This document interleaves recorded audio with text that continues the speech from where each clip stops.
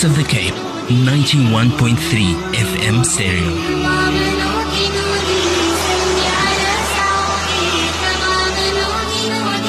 My radio station, your radio station, our radio station, the Voice of the Cape.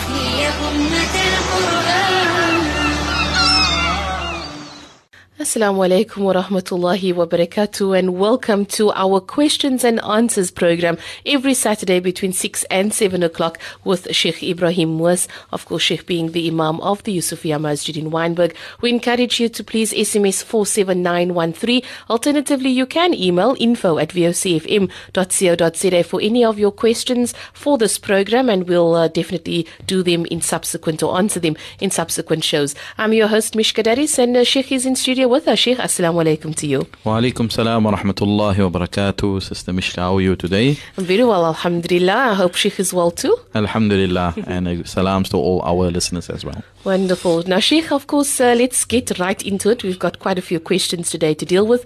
The first one being, this is my second marriage. My husband was not Islamic orientated, and I ask Allah to give him the ability that he must go on the straight path, inshallah. But now my stepchildren are running to the uncle saying that I'm busy with dukums. Please give me some advice, Sheikh. Bismillah ar-Rahman ar-Rahim. Alhamdulillah wa salatu wa salamu ala Rasulillah wa ala alihi wa sahbihi ajma'in. It's always a very tricky situation when a woman or a man gets married to a person who has family or has children of previous marriages. And there's always going to be some awkwardness and things to work out and things to compromise on, etc. That is something that we should always take into consideration. It's never going to be just an easy road to be able to bring synergy within the two families and so on. Yeah. So this is the case here, whereby the stepchildren, maybe they have certain feelings towards their stepmother and so on. And these are, I think, normal. But it's how we deal with it, how we are going to treat the situation. And in this case, alhamdulillah, I'm glad that you are saying that you're making dua for your husband. Your husband is maybe not very upright at the moment, but you are making dua for him. And we make dua with you that hopefully he, inshallah, will be able to get his life in order and get his act together. Because that is, I think, the crux of the problem lies actually there. Because the moment he comes onto the straight path and he learns to be a good Muslim and he serves Allah Ta'ala in his capacity as a servant and a slave of Allah, then he will also ensure that his children are intact, that they don't say things that are out of line, etc. And he will make sure that Allah Ta'ala's laws are being upheld, in the household, because after all, he is the leader. He should take that lead. So, inshallah, hopefully, if that happens. But in the meantime, what can you do? I think what you should do is you should try and show, to your stepchildren with your conduct and with your character, that how a person can make things work, how relationships like these, no matter how difficult it is, there can be synergy, there can be beautiful relationships that can be forged and that can be initiated. And it seems that certain claims are made against you with regards to saying that you are going to soothsayers or dukums, as they call it, or sangomas, whatever it may be. Of course, these things in certain quarters are rife, where people do actually go to these places. And this, hopefully, is just a rumor. It's hopefully just a rumor that they are waging against you.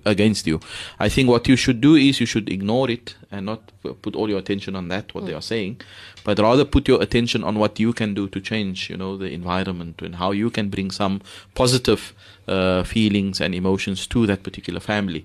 And like I said, it's always going to be challenging. It's not going to be an easy road, because in a sense, it's not easy for them just to accept you as their stepmother and so on. So those things are always going to be there.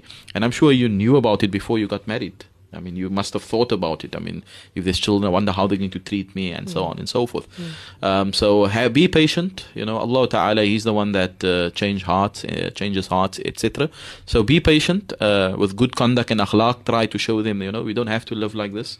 We can live in harmony. We can live in a situation where we at least respect each other and we care for each other. And whatever they are saying about you and so on, don't put all your focus on that, because that is just going to make you sick, and it's just going to stress you out. All the rumors, etc. And if need be, maybe if it gets really out of hand, you can then tell the father to speak to them, not to wage these allegations, especially if they are not true. And like I say, I hope myself it's not true, because something I have to mention is it's quite shocking to know that how many of our Muslim people actually go to these sangomas, and they actually go to these soothsayers. It's actually a very sad reality that many of our Muslims have become such that they trust is not in Allah, they trust is not in their faith, it's not in the Quran, but they pay exorbitant amount of money sometimes to go to these people. And hopefully, inshallah, like I'm saying, I hope this is not the case, because it's you're saying that they are saying this about you, and I hope that is only a rumor. So hopefully, inshallah, with that advice, hopefully the situation will improve. And this will come through patience and perseverance and good character. And we hope everything of the best for you and your family, inshallah. Ameen. Shukran, Sheikh. So you can SMS 47913 for any of those questions that you may have for Sheikh Ebrahim Moos. The next question being, my niece is a teenager and started wearing hijab, mashallah. She asked me about the camel hump style that is now in fashion. Is it permissible, as some ladies have mentioned, that hijab is evolving? How do I answer my niece? It should be simple and easy and beautiful at the same time. Shukran, Sheikh. Yeah, alhamdulillah. I think I would agree with your last sentiments, saying that it should be simple, beautiful, and easy. Yes. And that is what hijab is. It's a protection for the woman, but it's a form of beautification as well. And it shouldn't be exorbitant, or it shouldn't be, eye-catching in a way that it causes a fitna and so on. And that is a good advice that you had given to your niece. At the same time, what I want to say is that, our teenagers, they are facing such a lot of difficulties out there. It is such a challenging thing for them to wear hijab in the first place. And I think if she hadn't been wearing the hijab and only now she's wearing it, shouldn't be too hard on the styles that she is wearing at the moment, because hopefully, inshallah, that too will settle in a different way. But for now, if she's wearing after not wearing, alhamdulillah, praise Allah for that, because at least it's a step in the right direction. And what is also positive is that she's coming to ask, what about the camel hump? So she's interested to know, and maybe she wants to do the right thing also. So if that is the case, then you give her advice and say that, look, there are ahadith where the Prophet ﷺ had mentioned some of these things. He said that there will be some people, they will be رؤوسهن كأمثال أسنمة البخت al-ma'ila, and this was the exact words of the Prophet ﷺ, that their heads will be almost like the humps of camels. Now, of course, there's various interpretations. What does this mean? Some had interpreted it to mean certain hairstyles are done like that it resembles the camel, etc. Other scholars have actually mentioned, like Imam al-Nawawi himself has mentioned, that, for example, that it's when people put on their head material and scarves and things to make it huge, to make it big. And I think this is what the style is about. So Imam al-Nawawi had mentioned that is also what the hadith refers to. Okay. So obviously, as a precautionary measure, we shouldn't have hijabs that, like I said, that is eye-catching or that is going to defeat the purpose. Because hijab is to cover you, it's to beautify you, it's to cover you, yes. But it shouldn't also be like, when you walk past someone that your face immediately turns, what is that? Okay. It shouldn't have that effect. So while I'm not too, I wouldn't be too strict, and too harsh on somebody that's doing that. Especially, like I said, if they're just wearing hijab now, we should encourage them to wear hijab first, and not worry about all the different styles and all of that. But maybe at a later stage we can tell them it's better ways to do it, simpler, etc. And in those stages, etc. So I admire this question coming from a young girl wanting to know. So you give her advice like this: look, my girl, it's better not to do it, especially if it is going to be eye-catching, etc., etc. Right? And also, the extent of what it is. Really, if it's like as high as a bowl of fruit, then obviously that would be much more worse than if it's just maybe a short, now some people think it's even if you just make a bun on your head. Well, it's not like that. Surely that doesn't look like a camel's thing if it's just a bun and you're putting your scarf over. Right. I don't think that is what is meant. It's not that serious. We shouldn't take it too seriously like that also. I think if it's eye-catching, if it's like really a high thing, that can be seen from far, I think that is basically what it is. If it's the Eiffel Tower. Yeah, if it's like a tower, or if it's like a bowl of fruit, or look like a watermelon, or something, then maybe, that is what. And there's some scholars, like I said, that have interpreted completely different. They also said that this doesn't even apply to that hijab, but it applies to women that have certain hairstyles like that. Okay, which is another interpretation. I mean, alhamdulillah, our scholars, they've got various interpretations on these things. But as a precautionary, we don't want to also fall into something which the Prophet ﷺ had warned about. Especially if it is going to, harm our well-being in the year after and so on. We don't want to do that. But I'm very careful not to just condemn, because, like I say, it's a challenge out there for our girls already to wear hijab. Right. It's a challenge for them in a environment where hijab is frowned upon, where people don't want to wear, like our teenagers, they don't want to wear. So if they are wearing now a hijab that is in this fashion, we shouldn't discourage that now, because that will maybe make them go back to not wearing hijab at all. Righto. So we have to use that kind of hikmah as well. And inshallah, hopefully Allah will guide us all and guide them as well Ameen. To the truth, inshallah. When we come back from the break, if someone dies without having gone on Hajj, is it permissible to use the estate to go and perform Hajj on their behalf? We'll be back with questions and answers after the break. Please stay tuned. Sheikh Ebrahim Moos is in studio, and you're welcome to SMS any of your questions to 47913, and we'll answer them in subsequent programs, inshallah. We'll be back after this.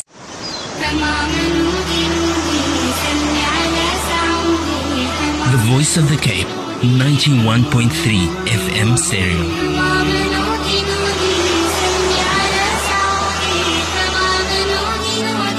My radio station, your radio station, our radio station, the Voice of the Cape.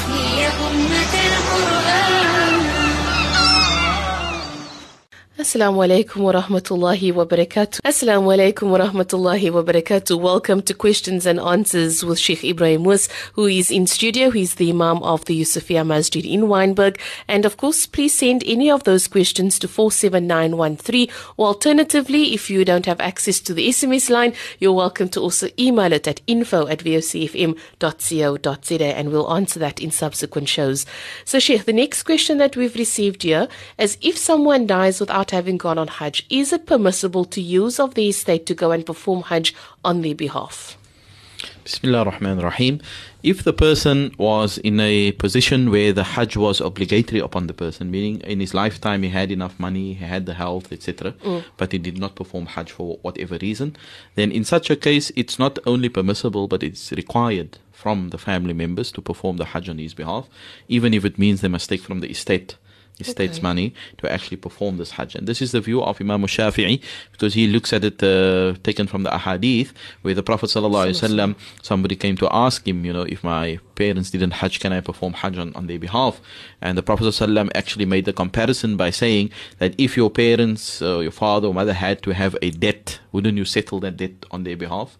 And the person said yes. So the Prophet ﷺ says, فَدَيْنُ اللَّهِ أَحَقُّ أَنْ يُقْضَى. This is also like a debt, but it's a debt that is owed to Allah. So wouldn't you also settle the debt that is owed to Allah? Okay. So Imam Shafi looks at it from that perspective, that if the person was able to perform Hajj, he did have the means, but he just didn't go for whatever reason, then in such a case money must be taken from his estate as a obligatory debt that must be settled before even the inheritance and all of that, because we know before the inheritance is actually worked out and the estate is wounded up, the debts are paid for before that. Right? The debts are first settled before you actually do that. So this will fall under that category, and somebody can perform the Hajj on behalf of the deceased. It doesn't have to be somebody from here. It can be somebody that's even living in Saudi Arabia, because then it will obviously be much cheaper, etc. And you can make somebody wakil, you can authorize somebody on that side to do it, on condition, of course, that the person who's going to do this Hajj on behalf of the deceased perform their own Hajj already. This is a condition. You can't perform Hajj for someone else if you did not perform your own Hajj yet. Okay. And there's many ahadith that speak in this line. So this is permissible, and indeed it should be done according to the view of Imam Shafi'i. In the view of the Hanafi madhab, they say again, no, it will only be done if the deceased actually stipulated this in his will. He actually wrote it down to say that somebody must perform Hajj on behalf of me. Okay. If he actually stipulated that, then you will do it. If not, then you won't do it. They will just take it as something that he had to do, and no one else can do it on his behalf unless he authorized them. Okay, this is how they look at it. Imam Shafi says, no, that this doesn't have to be. It's a debt that must be settled So money can be taken from the estate to perform the Hajj. Sheikh, you mentioned something that if he was by the means to do that. So if he wasn't by the means to do Then it, of course, if he wasn't by the means of doing it, then it was never obligatory upon him. Right. But if someone wanted to do it on his behalf, by their own self, by their own self, they can do that. In this case, it's not from the estate and all of that, because he was never by the means. And I suppose if he died like that, then it means he was never by the means. His estate also won't be that big, because otherwise, you could have gone if you had the money. So that means that a family member, if they wanted to do it on his behalf out of their own selves, they can do that. There's nothing wrong to do it on his behalf, but it will not be obligatory. It will not be a requirement as such. Wonderful, Sheikh. Shukran. The SMS line is 47913, so please send through those questions. Next question, Sheikh, also pertaining inheritance. I have a sibling can a sibling inherit when she went out of the fold of Islam? It's really confusing. Please advise. No, of course, there's no confusion in this question. In this case, we mentioned in previous programs that if there is a difference in faith, difference in religion, then inheritance won't transpire. There will be no succession or no inheritance between people that are biological family, but they share different faiths. So in this case, your sibling will not inherit per se.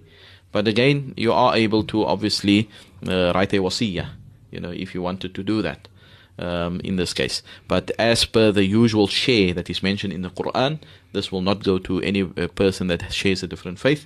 And there's a hadith on this. The Prophet ﷺ had said, "La yarithu al-Muslimu al-kafir wa al-kafir al-Muslim." That a Muslim will not inherit from a non-Muslim, and a non-Muslim will not inherit from a Muslim. As clear as that. And the scholars have all concurred on this, that they must share the same faith if one is going to inherit from the other.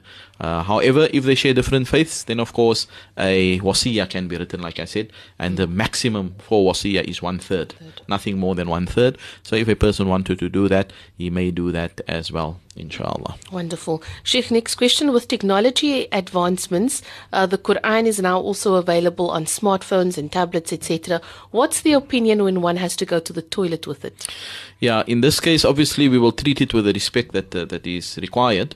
So if the screen is on the Quran, for example, then you're not allowed to go like that in the toilet while the screen is with the Quran on it. Right.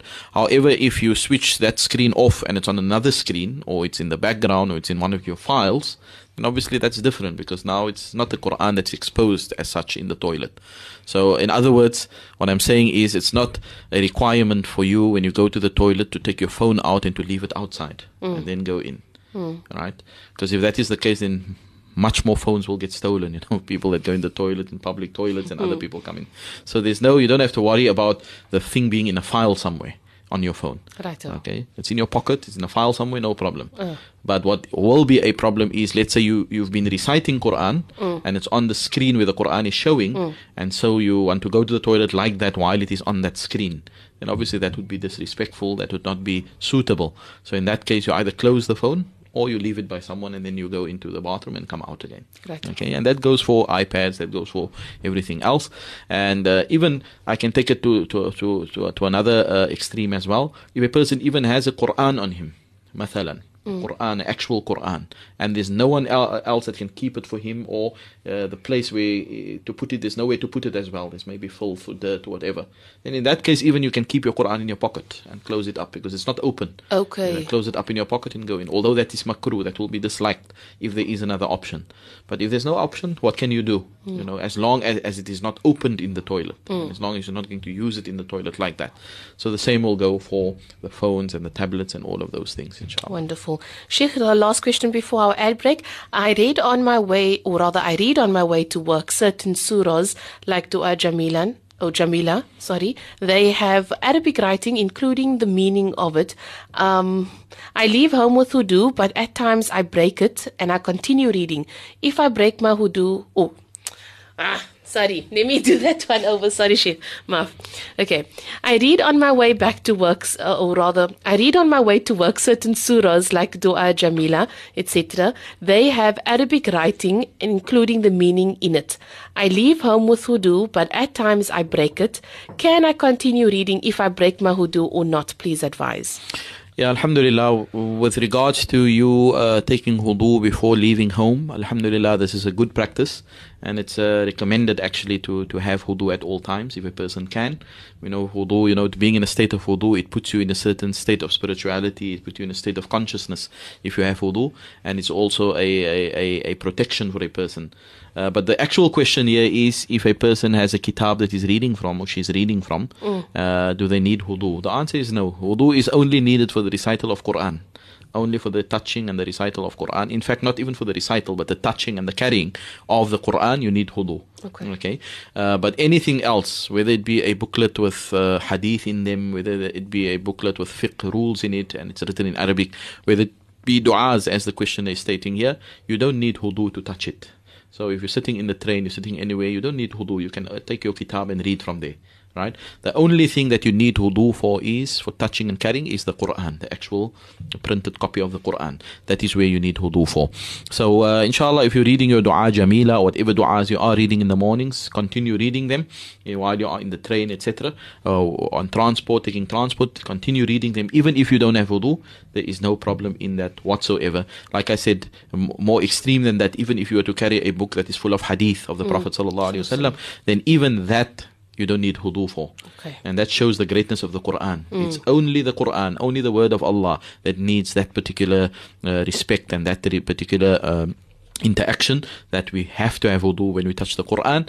Anything else, even hadith, even fiqh, although scholars would say it is recommended, it is sunnah to have wudu when you touch these things as well, but it's not a must, it's not a compulsory for you to have wudu for anything besides the kalam of Allah Ta'ala. Wonderful. Sheikh, shukran so much for that. We'll take an ad break now. When we come back, inshallah, we'll continue our discussion. Of course, we're looking at our questions and answers segment. You're welcome to SMS 47913, and we'll take those questions after the break, inshallah. Stay tuned.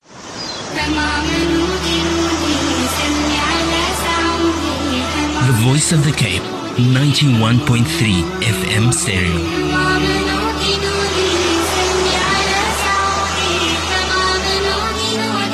My radio station, your radio station, our radio station, the Voice of the Cape.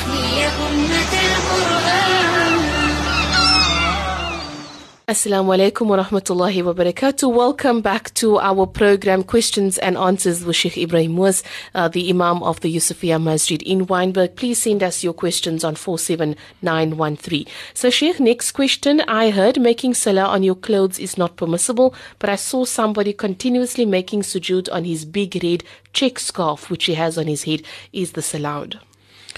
Bismillah ar-Rahman ar-Rahim. I think the concern is when a person is making salah on something that actually moves while he is moving. And this is what the scholars have mentioned, especially our Shafi'i madhab. You are not allowed to make sujood on something that actually moves alongside with you while you are moving. Meaning like a loose scarf, a loose piece of jacket, a loose jacket. So you're not allowed to make sujood on that. You must make salah on something which remains permanently on the floor. Okay, and your head must actually touch that which is on the floor. Okay, it doesn't have to be the bare floor, it can be a carpet, whatever it is, but anything that moves with you. So if this person took off his scarf, for example, just giving a scenario, he took off his scarf that you're talking about, and he actually laid it down, and he then made sujood on there, that's perfectly fine. And the same will go for a jacket, for any part of your clothing. If you actually take them off, and you put them on the floor and you make sujood on them, that will be perfectly fine. However, if a person has the scarf around his neck, for example, and it's something which is a loose piece of clothing, and each time he goes down, he puts it on the ground and then makes sujood like that. Right? So when he goes down, he doesn't want to throw his whole scarf there, but he just puts the scarf there and he puts his head on the scarf. That will not be permissible. Okay, that will not be permissible, because like I said, sujood must be made on something which is permanently there or that doesn't move with your movement. And this is something which the Shafi'i scholars have pointed out. And of course, with the sujood itself, the forehead must be uncovered, for example, which is also a point which some people don't take too seriously or don't know about. Your forehead must be uncovered at all times when you make sujood. Okay, the forehead must not be covered with a scarf or with a cloth or whatever the case may be. It must go onto the ground and it must touch the ground, not the bare ground again. It can be the carpet, it can be your scarf laying on the ground, whatever it is. but your head must be making contact with whatever is on the ground and not be obscured. And sometimes what happens is people wear the beanies or the caps in the winter, and it goes over their foreheads, and they make sujood just like that. That is not valid. It's not correct. Okay. They have to open up the forehead, and that is the only part of all the limbs that have to be exposed when you make your sujood. As for all the other parts like your hands, your feet, etc., it doesn't have to be exposed. You can wear socks, you can wear gloves, no problem. That will not invalidate. But the forehead is an absolute must to be exposed and to be open in that case. And just to repeat the actual answer to this question, if it's a loose piece of cloth or scarf, as she says, that is around the person's neck, and he goes down and makes sujood on that, that will not be permissible. But if he takes the scarf off and he actually throws it on the ground permanently, then that is fine to make sujood in that way. Also a good point that Sheikh was bringing up in terms of the scarf, because there are sometimes where the scarf for the females move forward on their head, so always a good point to move it to the back. Shukran for that, Sheikh. Next question is, how did the Nabi sallallahu alaihi wasallam treat his stepdaughters? Please elaborate. Yeah, alhamdulillah, we don't have to single out stepchildren when it comes to the Prophet ﷺ treating anyone in a certain way, because one of the amazing things about our Prophet Rasulullah sallallahu alaihi wasallam was that he treated every human being and every creature of Allah Ta'ala, let alone humans, every creature of Allah, he treated them with love and compassion and respect and honor and dignity. And that we find consistently in his seerah and in his sunnah. We can cite numerous examples of how the Prophet ﷺ treated the Bedouins that came to him, that didn't know him from a bar of soap, and that spoke very ugly to him, and that insulted him, and that said things about him that wasn't true. But the Prophet ﷺ at all times responded in a very kind way. He never scolded them, he never rebuked them, he never chased them away, but he always cooled down the companions and say, leave him, I will deal with him, and in a beautiful way convince people about what Islam teaches us about our character. So his stepchildren, for example, meaning the children of his wives that he married, he treated them with the most beautiful of character, and he treated them as his own children, and he loved them and he respected them. And example of this is there's a young boy by the name of Umar ibn Abi Salama, who was a stepchild of the Prophet ﷺ, of course the son of Salama, and in the Prophet ﷺ used to love him and used to sit with him and advise him and teach him, just like he would teach his own children. And on one occasion, Umar ibn Abi Salama, he was eating in the plate and he was going with his hand all over the place, etc. And the Prophet sat him down. The Prophet said, Ya ghulam, oh my boy, Sammillah, say Bismillah before you eat. Wa kul bi yaminik, eat with your right hand. Wa kul mimma yalik, and eat that which is in front of you. Meaning, don't let your hand go all over the plate like that. Eat what is in front of you. But he did it with beauty. He didn't scold at him. He said, Ya ghulam. Now that alone, that tone, Ya ghulam, oh my boy. And he took it as his own son. Sit here, let me tell you something. And I can give numerous examples. There's one person came into the masjid. Now, of course, the question is asking about stepdaughters, because I get the feeling that maybe she's a stepchild and she's being ill-treated, by her family. So what we want to say is that, we should treat people with respect and honor and dignity, no matter who they are. Now, whether they're family or non-family, whether they're Muslim or non-Muslim, we always treat people with respect. And just to end off with this beautiful example, on one occasion the Prophet ﷺ, he was sitting in the masjid, and a young man came in and he actually asked the Prophet ﷺ, he's coming to ask whether he can commit fornication. He wants him to make halal zina, Imagine, if you were asked a question like that, you would get very angry. Yes. How can you dare ask me something like that? And still in the masjid. And you'd get very upset. But the Prophet ﷺ, with a beautiful character, he sat this man down and he said to him, in a very logical way, he began to engage with him. And he said to him, would you like that somebody must make zina with your mother, with your sister, with your daughter? Would you like it that somebody must commit fornication with this one and that one? And each time he would say, no, you wouldn't like it. So the Prophet said to him, likewise, if you were to commit zina with someone, isn't it the mother of someone, or the sister of someone, or the daughter of someone, or like that? And he could see the logic in the argument that the Prophet ﷺ was actually presenting to him. And alhamdulillah, the Prophet ﷺ even made dua for this young man. Say, oh Allah, purify his heart, keep him away from zina. Oh Allah, make him that all his sins must be forgiven. Beautiful dua that was made for this youngster. And the point that I want to make is, the narration says that when Rasulullah ﷺ was sitting there and this boy entered the mosque, he's saying in this narration that when I entered, I didn't like him, because I didn't like the Prophet, because he was making so much laws and rules and so on. I didn't like him. But he says, when I left the masjid, he was the most beloved person to my heart. Wow, subhanAllah. So this is how he changed the attitude of this young man. because of the way that he dealt with him. It was, like I say, the character, the beauty. So when it comes to stepchildren, whether it comes to your own children, your own wife, whatever family members, non-family members, neighbors, always treat people with dignity, with compassion, with respect, and always ask yourself, what did the Prophet do in this case? How did he react? And you will, under no circumstances would you see that the Prophet ﷺ ever reacted in a way where he was abrupt or rude or ugly or condescending or disrespectful. At all times he was someone to show that, and that's why Aisha says, كَانَ خُلُقُهُ الْقُرْآنِ. His akhlaq was the Qur'an. His akhlaq was the Qur'an. He was the living Qur'an. Whatever beautiful things Allah tells us in the Qur'an, he lived it. And so this is what we say, if you are in that situation, inshallah, follow the sunnah of Rasulullah sallallahu alaihi wasallam. If people treat you badly, don't you reciprocate. Don't you treat them badly also. Now show them you are better. Show them you a human being with dignity, and you will teach them also how to have dignity. And do it in a way where hopefully they will also get lesson from it, take lesson from it, and they will also change their ways, inshallah ta'ala. Sheikh, we're going to have to leave it there for now. We have about a minute or a bit left of this segment, but let's leave it there. We'll continue the questions afterward in the next program. And of course, the next segment is going to be, the first question is going to be, my wife got married without me giving her any papers at the Commission of Oath. Where do I stand? Because pregnant for him. I'm not quite sure. Well, we'll make out that question when we come back from the break, inshallah. Stay tuned to the Voice of the Cape.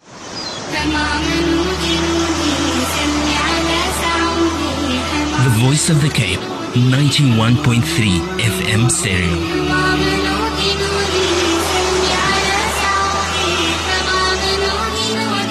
My radio station, your radio station, our radio station, the Voice of the Cape.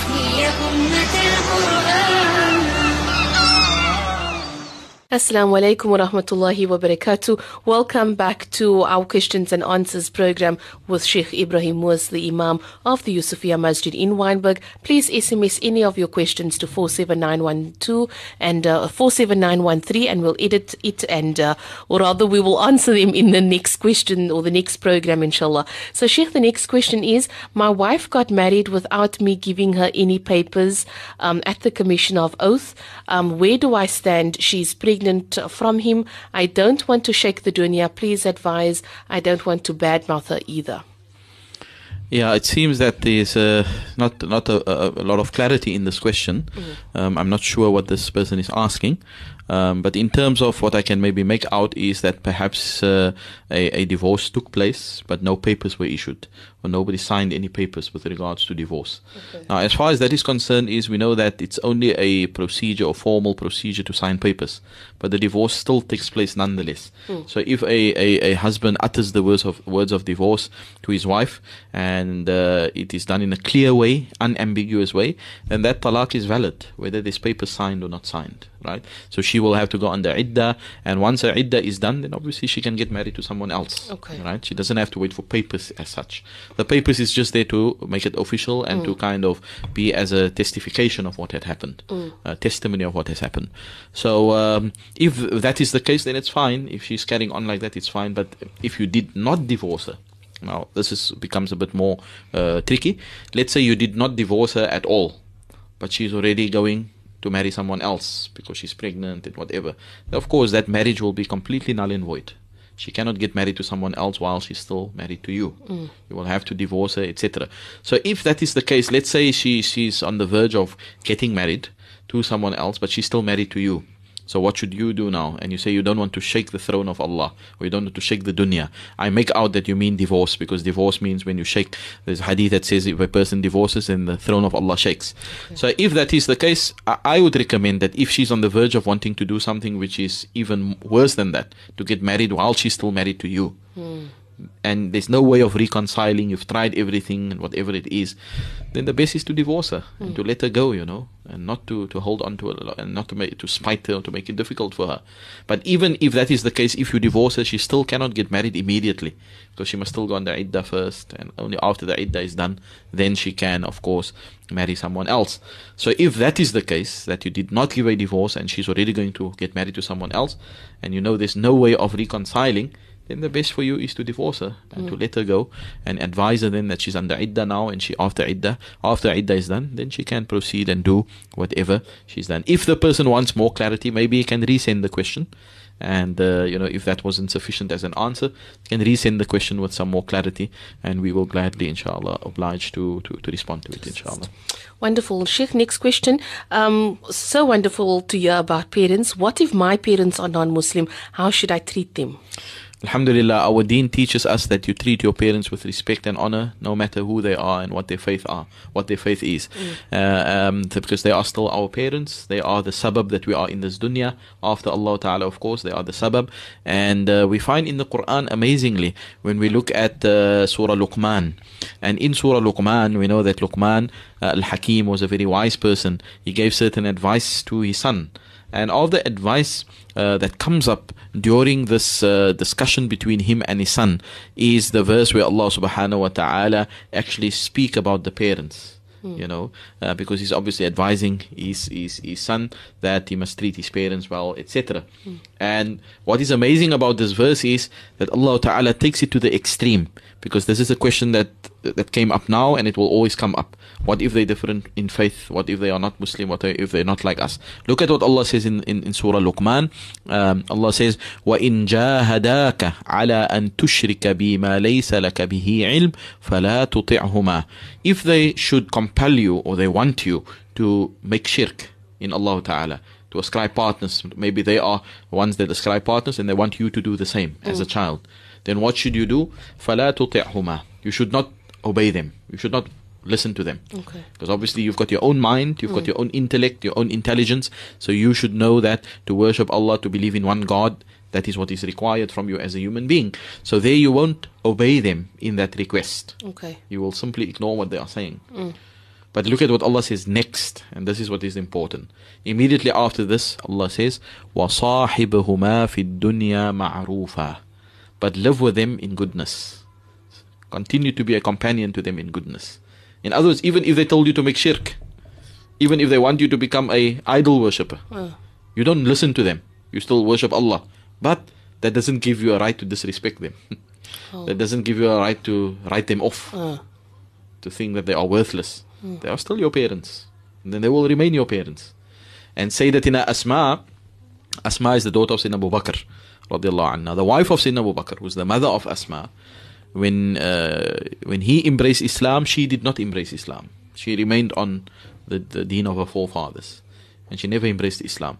And Sayyidatina Asma came to the Prophet ﷺ, said, "Oh Prophet, what must I do? My mother, I'm Muslim now, my father's Muslim, my brother's Muslim, but she's not. What should I do? I don't know how to handle it, And the Nabi ﷺ simply said to her, Sili ummaki.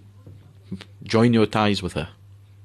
Visit her and be like she would be in any other. She's still your mother. And after all, sometimes in those circumstances, when we treat it in that way, they see the hikmah, they maybe get the guidance, they can see maybe, look at the beauty of Islam. And that may even change their hearts, to want to embrace. I found a lot of examples like this, in fact, of friends of mine that studied overseas, where the children become Muslim. And because they see how beautiful the children treat these non-Muslim parents, the parents also become Muslim afterwards. Wow, I've got a few examples of this in my mind from Australia and other places of parents that also embraced afterwards because of the beautiful treatment they got from their children when they embraced Islam. All of the best. We hope, inshallah, that you will treat your mother well at all times. Ameen. Jazakallah. Shukran so much for your time, Sheikh. Unfortunately, that does bring us to the end of this program. Sheikh Ebrahim Moos is the Imam of the Yusufiya Masjid in Wynberg. Sheikh, shukran to you. Assalamu alaikum wa rahmatullahi wa barakatuh. Jazakumullah khairan to you and to all our listeners until we meet in 1 week's time. Wassalamu alaikum wa rahmatullahi wa barakatuh. Please tune in for the show between Saturdays 6 to 7 o'clock, and of course iono.fm has all our previous programs as well as this one if you've missed any of the questions. Wassalamu alaikum wa rahmatullahi wa barakatuh.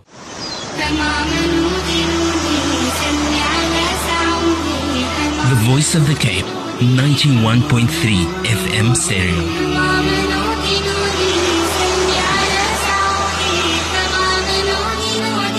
My radio station, your radio station, our radio station, the Voice of the Cape.